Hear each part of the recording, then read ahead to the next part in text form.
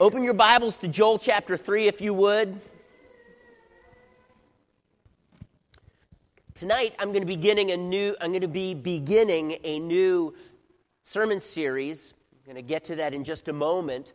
But before I do, to segue into that, I want to kind of recap what we've gone over the last several weeks. We've kind of taken a 2-week break, so it might be good to refresh our memories, because this is building towards something that I am really praying, hoping will be very practical for us in our life and in our season as a church, as we look forward to some really, what I believe to be some spectacular, awesome opportunities for us in just a few months.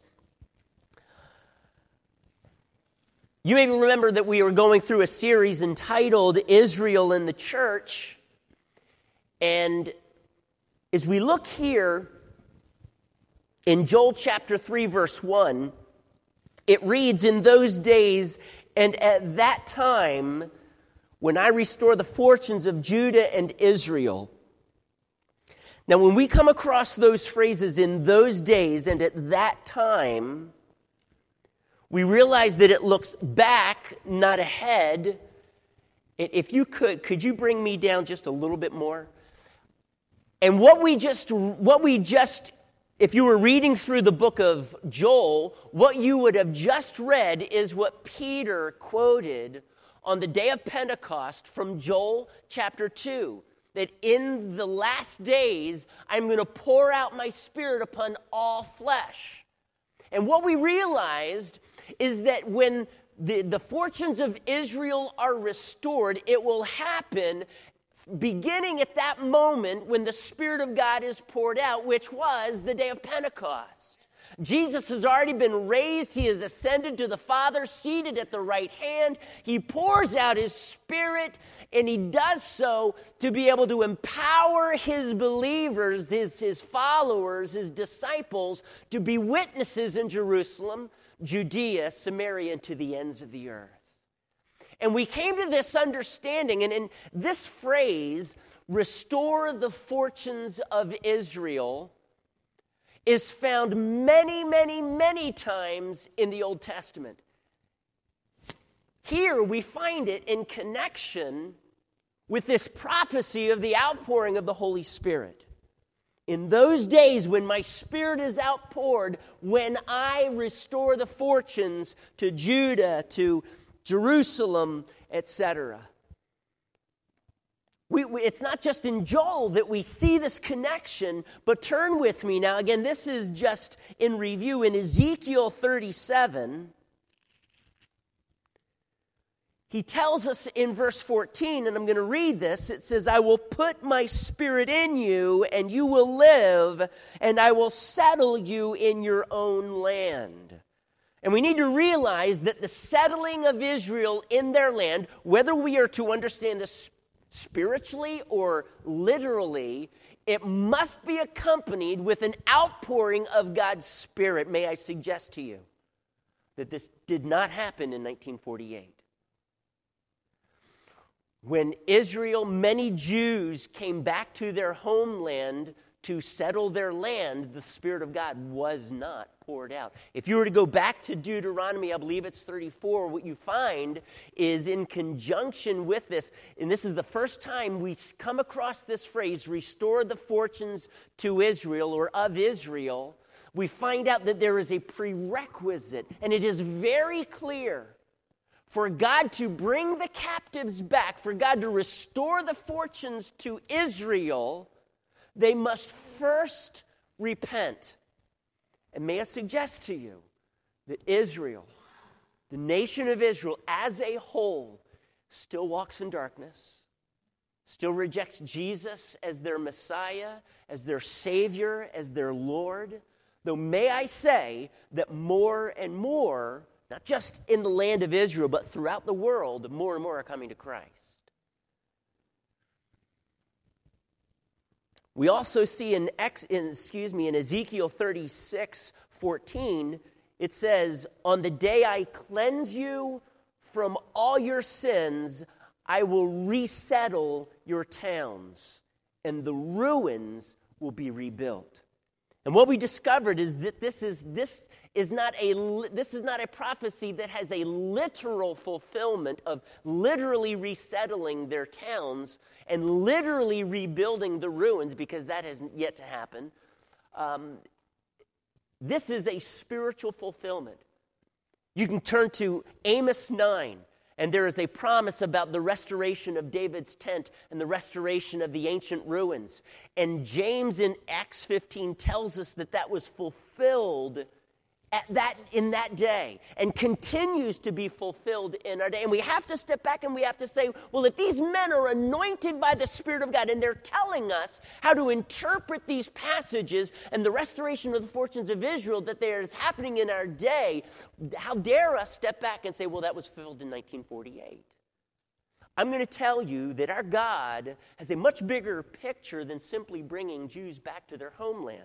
Now understand that there was a very good reason for this happening in 1948. And I am not in any way suggesting that it is not within the heart of God to do that. Because in view of all that I've said, we must realize, what is God's heart for Israel? God has a tremendous heart for Israel. Does he still call them his chosen people according to the New Testament? May I say this? May I say it very clearly? He does not. He does not. And I would suggest to you, please search your New Testament, find one passage, and I'm only looking for one, that calls Israel in the New Testament, now, not referring to the people of Israel in the Old Testament, in the New Testament, if God ever calls them the people of God or the chosen ones, and he does not.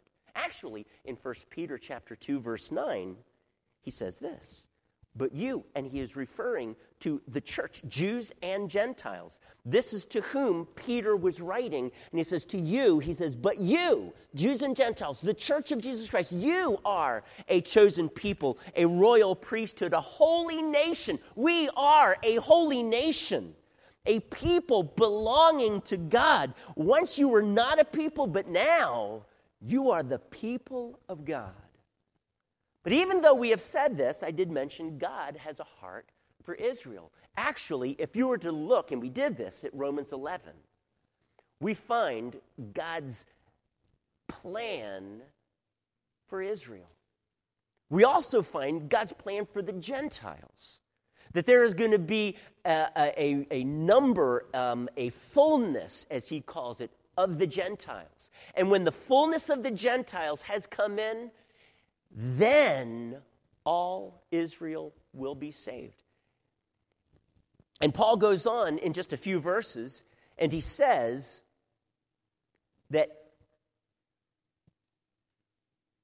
I lost my place here. Give me one moment. He says that he loves Israel on account of the patriarchs.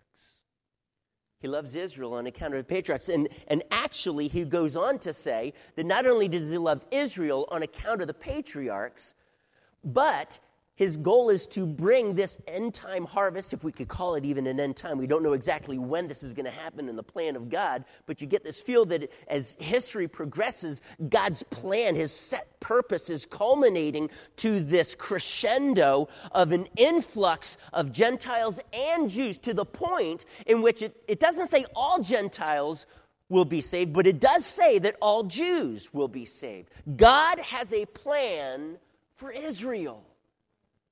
So I am not saying that 1948 is not a significant date. I'm just saying that it is not a prophesied date. And when we talk about the restoration of the fortunes of Israel, that is not what he is talking about. He is talking about you and me, the church of Jesus Christ, coming into the fullness of the Spirit, being able to see the Spirit of God working in our lives and spiritually restoring the ruins that Satan, the world, and sin itself has wreaked in our lives. This is the restoration that God has been prophesying about. We also find that this tremendous influx, this fullness of the Jews and fullness of the Gentiles that Romans 11 talks about, we put a name to this. I called it the Great Expansion.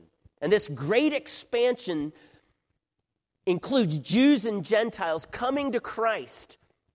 Number one, it says that Jerusalem in Zechariah chapter 2, which is representative of the church, we saw this, will be a city without walls. Not physical Jerusalem. Physical Jerusalem will probably never be a city without walls. Ask a Jew who lives there, would you like to see your city without walls? I know what they're going to say. You know what they're going to say.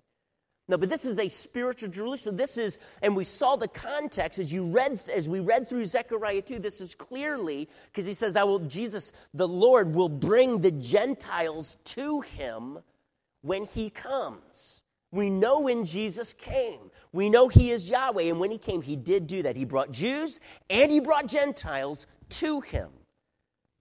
And this is an incredible, a great expansion. And as we looked at the barren woman of Isaiah 54, we realized who her descendants were. And those descendants, according to Paul in Galatians 4, that applies this particular passage of Isaiah 54 to the Jews and the Gentiles, all who have faith like Abraham, the man of faith. We who belong to Christ and are heirs according to the promise given to Abraham, we are the descendants of the barren woman. And he says to this barren woman, enlarge the place of your tent. Lengthen your cords, strengthen your stakes. He is prophesying this tremendous outpouring of the Spirit that is going to culminate in God's awesome, mighty, purposed plan in the fullness of the Gentiles, in the fullness of the Jews, to the extent that all Jews will be saved.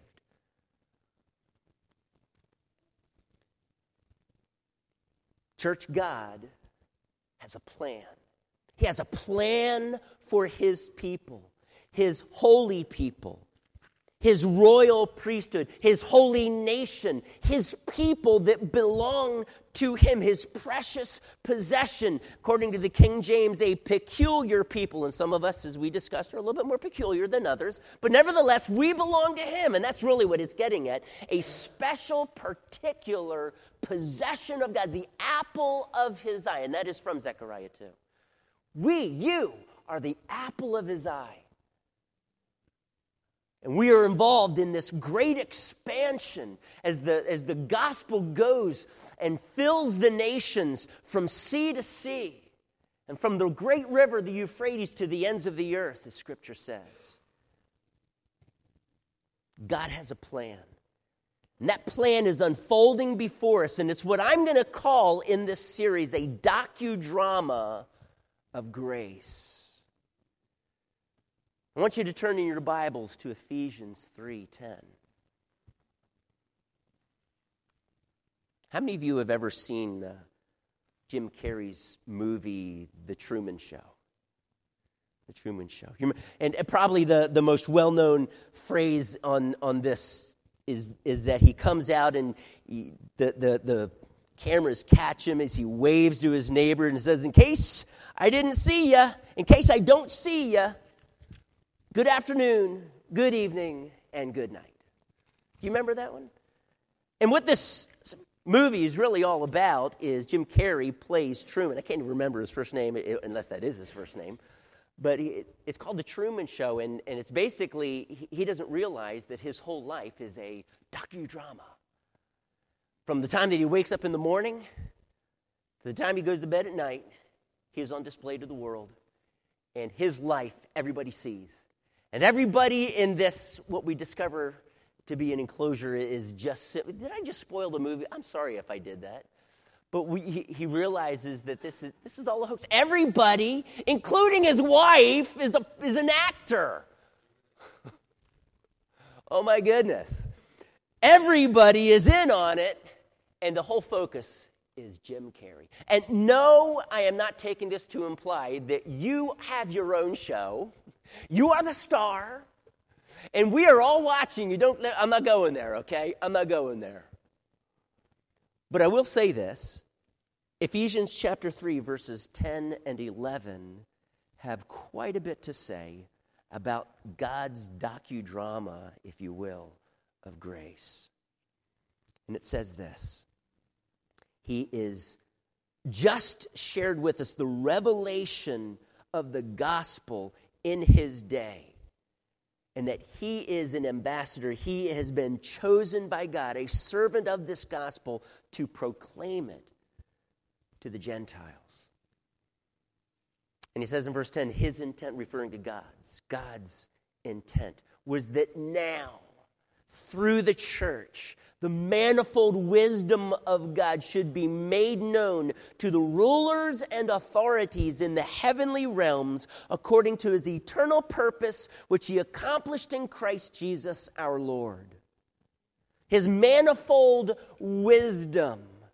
The manifold wisdom of God that in that wisdom, by the gospel, through his grace, would rescue mankind through Jesus Christ.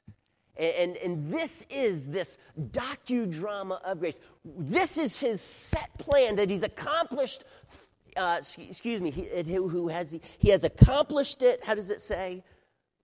In Christ Jesus our Lord. So I'm going to word it this way. That he has done this by Christ through the church. By Christ through the church. Let me back up. This, though I call it a docudrama of God's grace, which is your life, my life, the church's life, we are on display. That is what this text says. We are a display of his manifold wisdom and the outpouring of his grace through Jesus Christ. Jesus is accomplishing things through us. Now, this docudrama of God's grace is similar, but really very different than The Truman Show. Number one, the whole world partakes in this drama of grace. And there are none who are simply acting, okay? This isn't just about Truman. This is about every single person who has an opportunity to step into this relationship with Jesus Christ. The audience is not the world. The audience here, did you see this? It's the audience is the rulers and authorities in the heavenly realms. Now, if we were to look at that phrase, the heavenly realms, or simply the heavenlies, it's used 5 times in Ephesians. It's used very uniquely in Ephesians as well, by the way. The heavenlies simply means in the spirit realm. It would include angels and all of God's creation that gather around his throne to worship him. Because it says Christ Jesus ascended and was seated at the right hand of the Father, far above every rule and authority and every title that can be given, and he is seated in the heavenly realms. It says also that we are seated with him in Christ Jesus in the heavenly realms. It says that we have every spiritual blessing in the heavenlies, or in the heavenly realms, in Christ Jesus. It says here that this display of God's manifold wisdom happens before the rulers and authorities in the heavenly realms. And in Ephesians 6, it says that it refers to the spiritual forces of evil in the heavenly realms. So it does not just mean angels, it also includes demons. God has a heavenly court, and those that have abandoned him, the demons, they are all watching what is going on in this world. Did you know that? They are watching. And before Christ died, and they were just, Isaiah and various others were simply prophesying of the coming Messiah, it says in Peter, it says that these things that were prophesied are things that angels longed to look into. The angels, even the demons, the rulers and authorities in the heavenly realms are watching. And what are they watching? They are watching this docudrama of God's grace. And it is all according to plan. It is his purpose that he is accomplishing in Christ Jesus. And so what I want us to do is I want us to kind of step back a little bit and look at this series that I'm going to be calling Purchased with Purpose. It is better than any reality TV show, by the way. This is a display every day in your life and in your life and in your life, Colin, in everybody's life here who's a follower of Jesus, a display of God's grace. And this is his great document. This is beyond any reality TV show, church, because he is the author of this script, if you will, and it is being played out. And yet there's this incredible concept that no man has ever been able to grasp and understand, that all of this is within God's set purpose, and yet within that set purpose, we have the opportunity to choose good or evil, to follow Christ or reject him. Now, people have theologized as far as how all of that works together, but I'm going to be honest with you. The bottom line, it is beyond us, and it makes total sense in the mind of God, but in our minds, it's like that positive and negative cable. Once you start putting them together, sparks start flying. When you're trying to jumpstart a car, in the theology class we talked about this. Sparks start flying. Those cables start melting if you hold them together too long. But the truth is, in our minds, it may not make a whole lot of sense. And for this reason, every single time when Scripture talks about this concept, it views the sovereignty of God, and then it steps back, and then it will view the responsibility of man and the free will of man and his choosing. It talks about faith. And the Scriptures do not try to bring them together so that we fully understand that. And we need to step back and say, I'm okay with that. But this I know, that in this docudrama of God's grace, he is in total command. And there is not one thing that can happen in your life that goes beyond not just his knowledge and his understanding, but his set purpose. And you can do a little study on that. Christ died, Acts 2:23. Christ died. How? According to God's set purpose and foreknowledge. I'm not going to get into that. We did that. You can actually listen to some of those tapes online with regard to it's listed under God's providence. You can listen to that online. Ephesians 2:8. By grace, we are saved through faith. Theology class, we looked at this just this past week, but it's important here, significant. Because even though this is God's grace and God is in charge, yet we are responding in faith. By grace, through faith. By Christ, the world is being reached, but he does it through the church. Do you grasp that? God is totally in charge, and he is rescuing the world and reconciling the world through Jesus, or by Jesus, but he's doing it through the church. We are the ones that God is using to bring the good news to people. And God has sovereignly chosen to do this by his grace, but he uses people. Even the Apostle Paul, probably the most outstanding example of God just stepping in and intervening and ruining this man's spirit and totally opening his eyes to what he has been doing in persecuting Jesus Christ. And yet here's the question I want to ask you.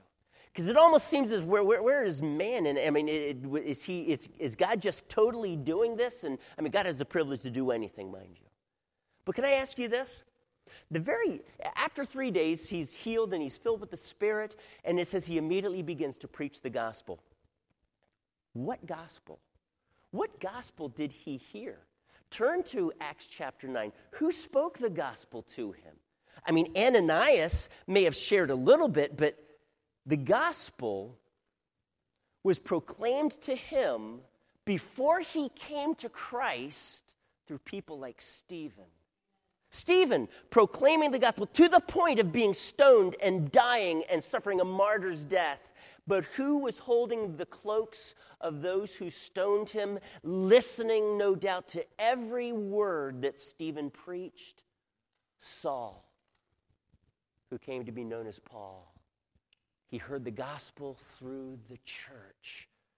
And what I want to do is, in the last remaining minutes, I want us to look at this idea of God's grace. God's grace. He works his grace, though, through the church. Turn with me, if you would, to Acts chapter 2. Why are we going here? Why am I wanting us to look at this display of God's grace? And even though it is totally the power of God, it is his grace, he chooses to do so through his church. Why are we looking at this? Because I believe that as a church, we have a very unique opportunity ahead of us. This is an opportunity, at least as a church, Powerline Community Church, we've never had before. And I'm going to sum it up in this phrase, community presence. We have an opportunity to have a community presence when we move into the Brio Business Center building within those neighborhoods that are gathered around us. We've never had that opportunity before. Now, don't get me wrong. At your workplace, in your neighborhood, you have a presence there, if you will. That's where you live. That's where you work. That's where you live out this drama of grace that we want to get into and be able to impact people. God bringing his grace through you to impact people. But this is the first time that we as a church, corporately, not just individually, we've been doing that, but corporately, we have an opportunity for community presence, meaning that as a body joined together, we are going to be able to impact the communities around us. And I believe that God is wanting to, as we seek to make Christ known in these communities in a variety of ways that I'm going to be touching on over the next several weeks, I believe that God wants to use us to impart truth as God pours out his grace and bringing many to Christ. Wouldn't you love to be able to see families rescued, homes that are broken, as Isaiah calls them, and Amos, ruined ancient cities? Wouldn't you love to see them restored? You know, it's so heartbreaking to see people constantly turning to bestseller books, top 10 selling books, self-help books, to be able to bring this remedy that only Jesus can bring. Jesus alone can bring this healing, but he has chosen to pour out his grace through the church to rescue the lost. I want to be a part of what God wants to do in those communities. And I want us as a church joining together in what I'm going to call a community presence. That is in which Christ lives in us and through us and corporately impacts the people around us. Are you there in Acts chapter 2? No, I'm not going to read through this passage. We have looked at it actually a number of times, but I do want to bring your attention to verses 46 and 47. In which he says, every day, they, referring to the church that was committed to the apostles' teaching, to the fellowship, not just to fellowship, by the way, verse 42, but the fellowship.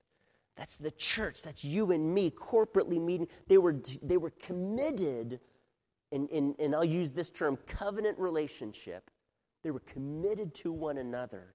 And when they gathered together, they were committed to being there, to be able to see God move through them, to see people healed, to see people who were lost that they've been inviting coming to Christ. They were devoted to the fellowship, to the breaking of bread, and to prayer. But it says here in verse 46, every day they, the church, the fellowship, continued to meet together in the temple courts.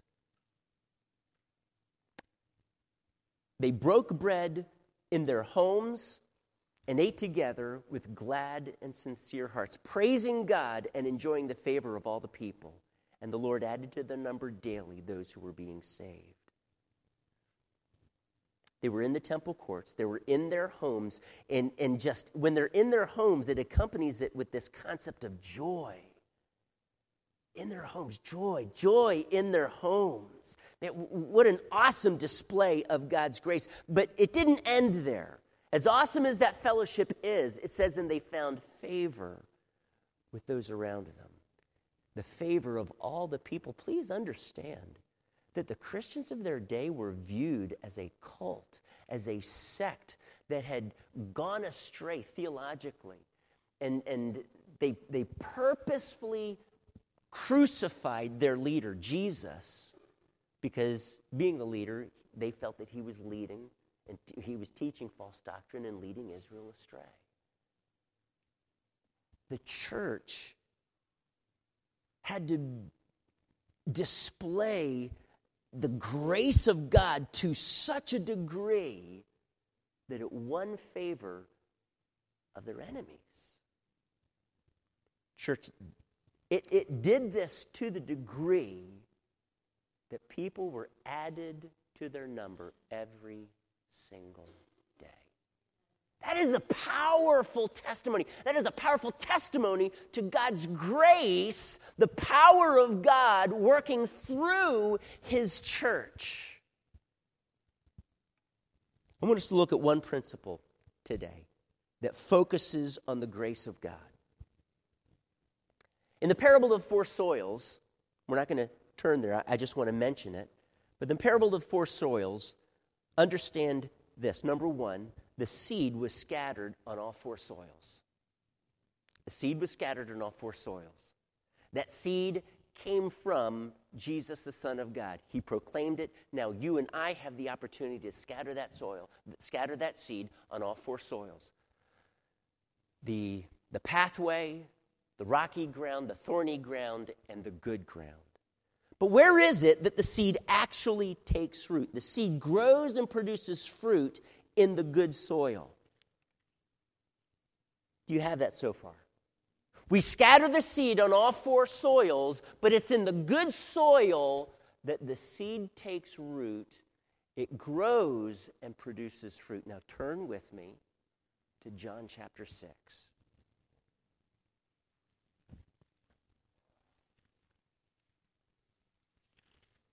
Maybe some of us have never considered what Jesus tells us in John 6:44. He is speaking to Jews. They are grumbling because he is saying that he is the bread from heaven. He is the true manna that has come down from heaven. And they're grumbling and they're arguing. Their hearts are proud. How dare this man speak so boldly? I mean, as if Jesus is someone really special. And their hearts are proud and they're grumbling. And he says in verse 40, "Stop grumbling among yourselves," Jesus answered. Now watch what he says to them. He says, "No one can come to me unless the Father who sent me draws him, and I will raise him up at the last day." If we were to look at this phrase, "come to me," over there, where is it? Verse 35. He says, "He who comes to me will never go hungry. He who believes in me will never be thirsty." May I suggest to you that coming to Jesus and believing in Jesus are the very same thing. Jesus is telling us this: you cannot believe in me if the Father is not drawing you. God draws us by his grace. Now, how God's grace interplays with believing is a mystery. Mark 4 tells us this. Jesus tells us this in a parable. It's a mystery. The farmer doesn't know how the seed grows. He just doesn't understand it. If we're humble enough, we're gonna realize that. It is all grace and it is all faith. But here, he is saying, no one can come to me unless the Father draws him. Let me word it this way. I believe it's fair enough. Apart from the grace of God, I cannot believe. Did you hear me say that? Apart from the grace of God, I cannot believe. Now, I'm not talking about when I believe, God pours out his grace and I am saved by grace through faith, we are saved. I'm not talking about that. I'm talking about what leads up to that decision for me to believe in Jesus. God's grace, the fingerprints of his grace are all over my life, bringing me to this point in which I trust in Jesus Christ. Apart from God's grace, I cannot believe. And the Spirit of God brings conviction of sin. The Spirit of God brings someone to share the gospel, the truth. We cannot believe apart from the preaching of the truth, of the preaching of the gospel. God's grace comes to us and it draws us to Jesus. It draws us to Jesus. God uses His grace, that is, all that He does in the unbeliever's life, to cultivate the soil to make it good. I'm tying these together now. Do you see this? It's the good soil that the seed falls upon. It grows, it germinates, it grows, and then it produces fruit. Why? Jesus tells us, because the Father's pouring out His grace, and He's drawing those people. Let me word it this way. It is God's grace that cultivates the soil to make it good. I want you to write that down. It is God's grace that cultivates the soil to make it good. When the gospel the seed is planted, it germinates, it grows, and it produces fruit. Now, I don't know, but over the next couple of weeks, I'm hoping we're going to see the vast implications of this. We plant, we water, God gives the increase. God uses us, pours out His grace through us to make the soil good. The two Lyns in our church, you know who they are, right? Matta Lynn and Brooke Lynn. Today, the two Lyns in our church. Today they were part of the evangelism. I think we had about a dozen people, something like this, that went to the mall, Seminole Town Center, I guess, to evangelize. And they were all looking for opportunities to pray for people.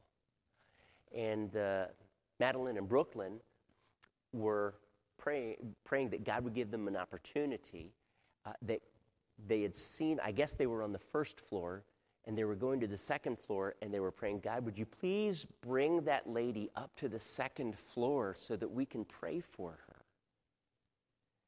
And after they prayed this prayer, I don't know how much longer, but there was the woman on the second floor, and God gave them an opportunity to pray for her. Let me just tell you this. As we are led by the Spirit in how we pray and in what we actually do, God directs us by His Spirit to become a conduit or an avenue through which He pours out His grace. You see, that woman may not have given her heart to Christ at that moment. We say, maybe Madeline and Brooklyn planted a seed or watered a seed. We don't know to what degree that the gospel has been shared with her. We don't even know if she's a believer or not. Maybe if we inquired more, the girl would be able to tell us yes or no by a conversation they had with her. I don't know. But the truth is, they became an avenue of God's grace. God did something in preparing the soil of this woman's heart by what they did. God will do this. God did this in every single one of our hearts. He does it in leading, in bringing us, cultivating the soil, bringing us to that point of decision to trust in and follow Jesus Christ. God can use, remember, this is His grace, God can use circumstances. I would consider this a circumstance. Many times, God uses tragedy to highlight needs that we have that draw us to Him. And we recognize that He is the one who's going to meet this need. And we recognize that we actually need to get right in our relationship with God. God uses tragedy. Romans 2 also said God uses His kindness to bring us to repentance as well. God uses both. God uses tragedy in people's lives, but He also, whether they immediately recognize it's His kindness, hopefully they will later, but He uses His kindness to bring them to repentance. God's grace cultivating the soil. Many times, He exercises that kindness through you and me. Jesus, healed people. By God's grace, working through his Son, God prepared fertile soil for the seed to be planted. God uses people as they love, serve, minister, pray for one another. As we go door to door, as you go into your place of business, your neighborhoods, maybe you're prayer walking your neighborhood. Maybe you're prayer walking one of these 4 neighborhoods, and you happen upon a neighbor, and they are struggling to get some job done around their house, and you rush over and ask if you could offer to help. You accept it, and within 5 minutes, what they were struggling with for 30, you were able to get it done. And they're profoundly blessed and appreciative, and maybe they invite you in for a cup of coffee or tea, and you have an opportunity to chat with them. God works through so many opportunities. We become his avenue of grace to people. By grace, through faith, what we do. Conviction of sin. People cannot come to Christ apart from the conviction of sin. God brings them to that place where they recognize that they desperately need a Savior. Maybe something that you said at the office, maybe in a conversation across the fence. Not one of those 6-foot privacy fences, obviously, but one of those, maybe a chain link. See, when I grew up, we grew up with chain link fences and 3-foot white picket fences. We didn't grow up with these dog-eared 6-foot privacy fences. I mean, how can you talk to your neighbor that way? So 6-foot privacy, and they're throughout my neighborhood, it's for us to be private, for us to, I want to live my life separate from my neighbors. So please don't bother me with whatever your family and whatever you're doing and whatever parties you're having. It is me, and it is me only. And I'm sorry, maybe you have a 6-foot privacy fence and I'm stepping on your toes. My apologies. But the truth is that is where we're at as a culture.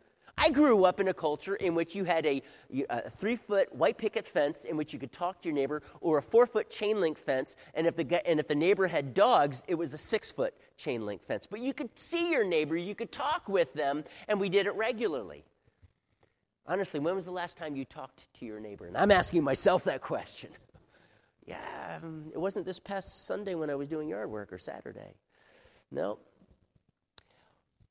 As we talk with our neighbors, the people that we work with, we plant seeds. You can walk away from a conversation and have absolutely no clue about what you said having any kind of impact with them.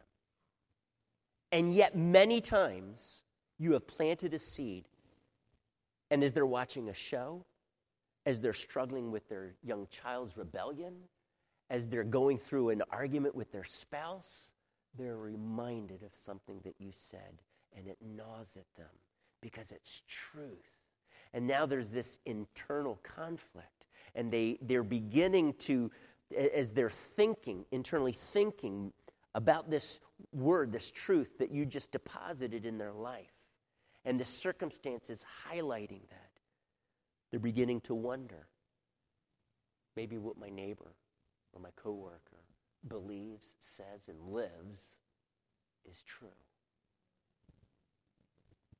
And these, again, they cultivate the soil of hearts. And then the seed of the gospel is sown, and it springs up to eternal life and bears much fruit.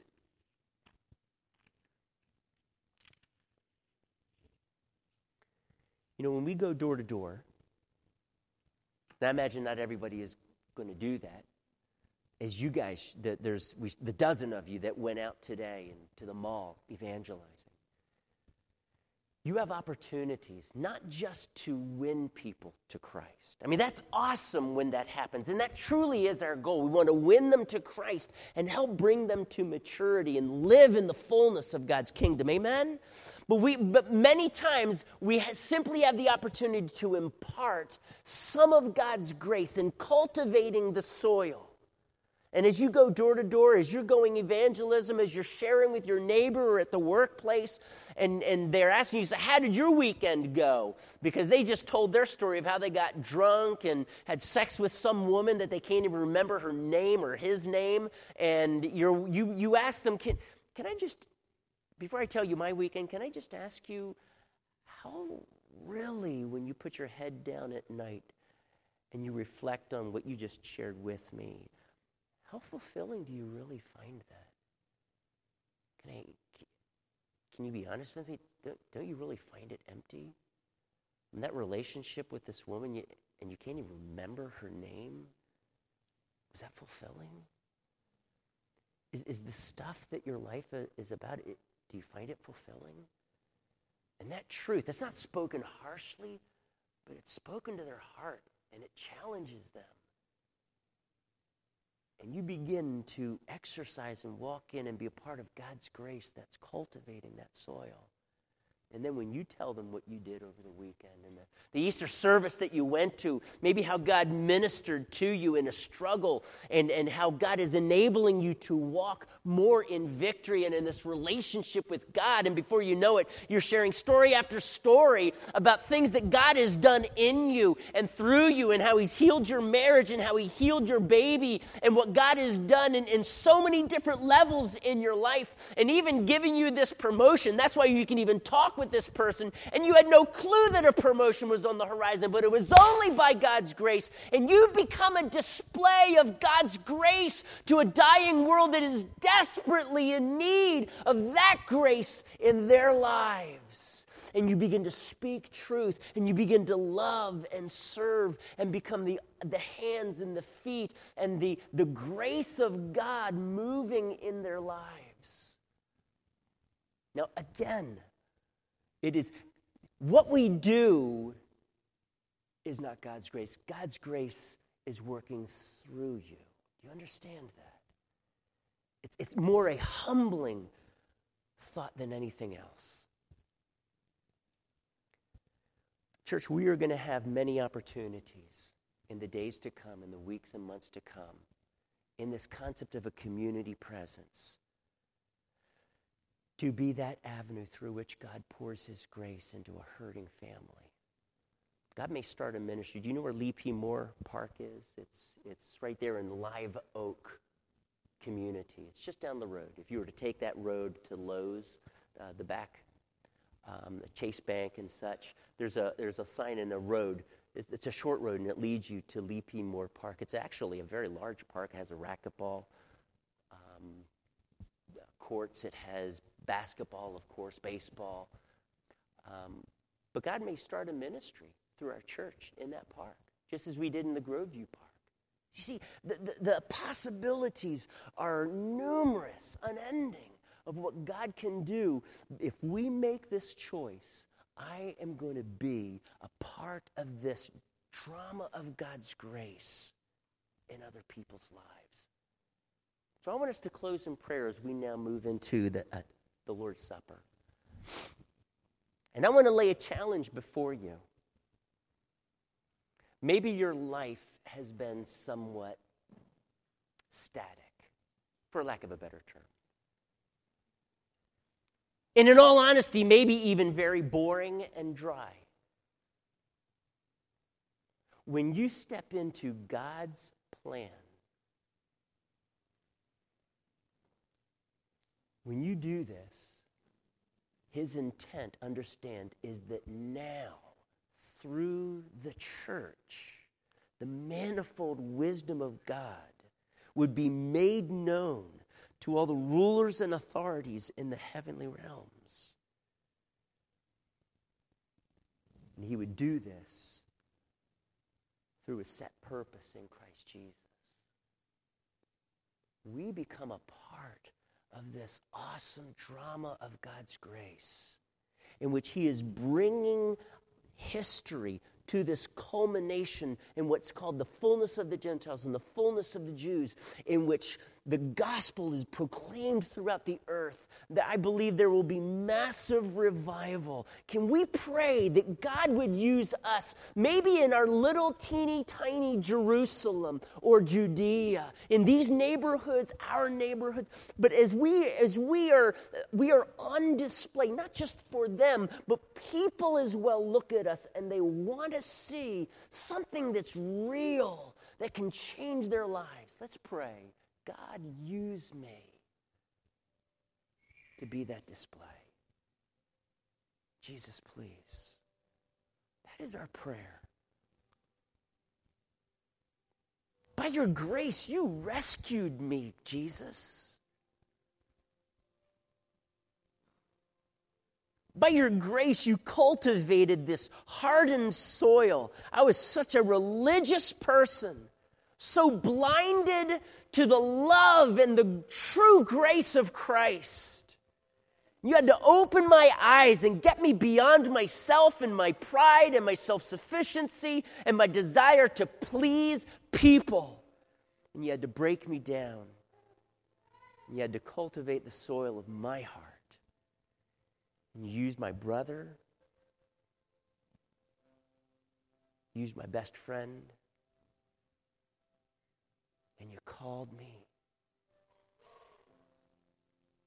and you drew me, and you poured out your grace upon me,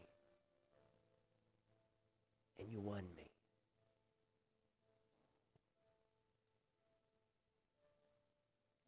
God, thank you for your grace. I want so much to see that happen in so many people's lives, God. I want to be used by you. I believe each of us, we want to be used by you as you pour your grace through us beyond our own abilities and our own thinking, that we are led by your Spirit in these divine opportunities to just minister Jesus. Truth, love.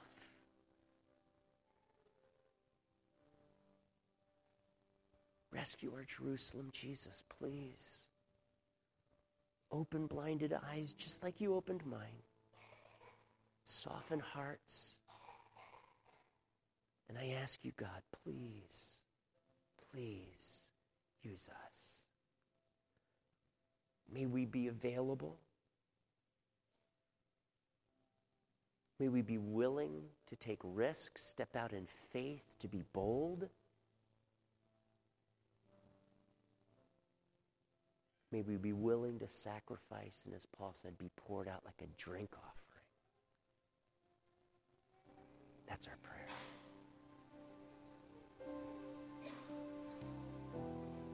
Thank you for displaying your grace in my life.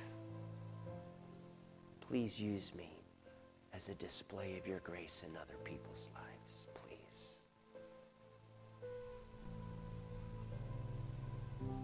I want to be a part of what you're doing on this earth, Jesus.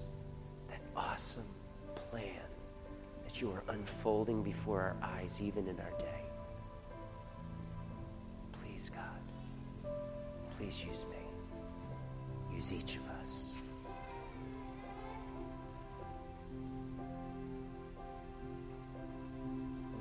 On the night that Jesus was betrayed, as they were celebrating the Passover meal, he took a loaf of bread much like this, and he said, "This is my body,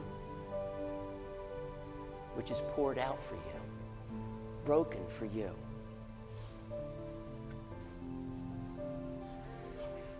Jesus' body on the cross, beaten, bruised.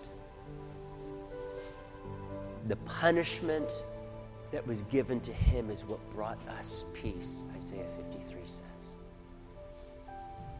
His body, broken for me, brought peace with God. That is God's grace. Father, bless this bread, this one loaf that would represent the one body of Christ. Use it to remind us of the very sacrifice that Jesus gave. there was no cost too high. As the Son of God laid down his life for each of us. What awesome grace. Bless this bread. In Jesus' name.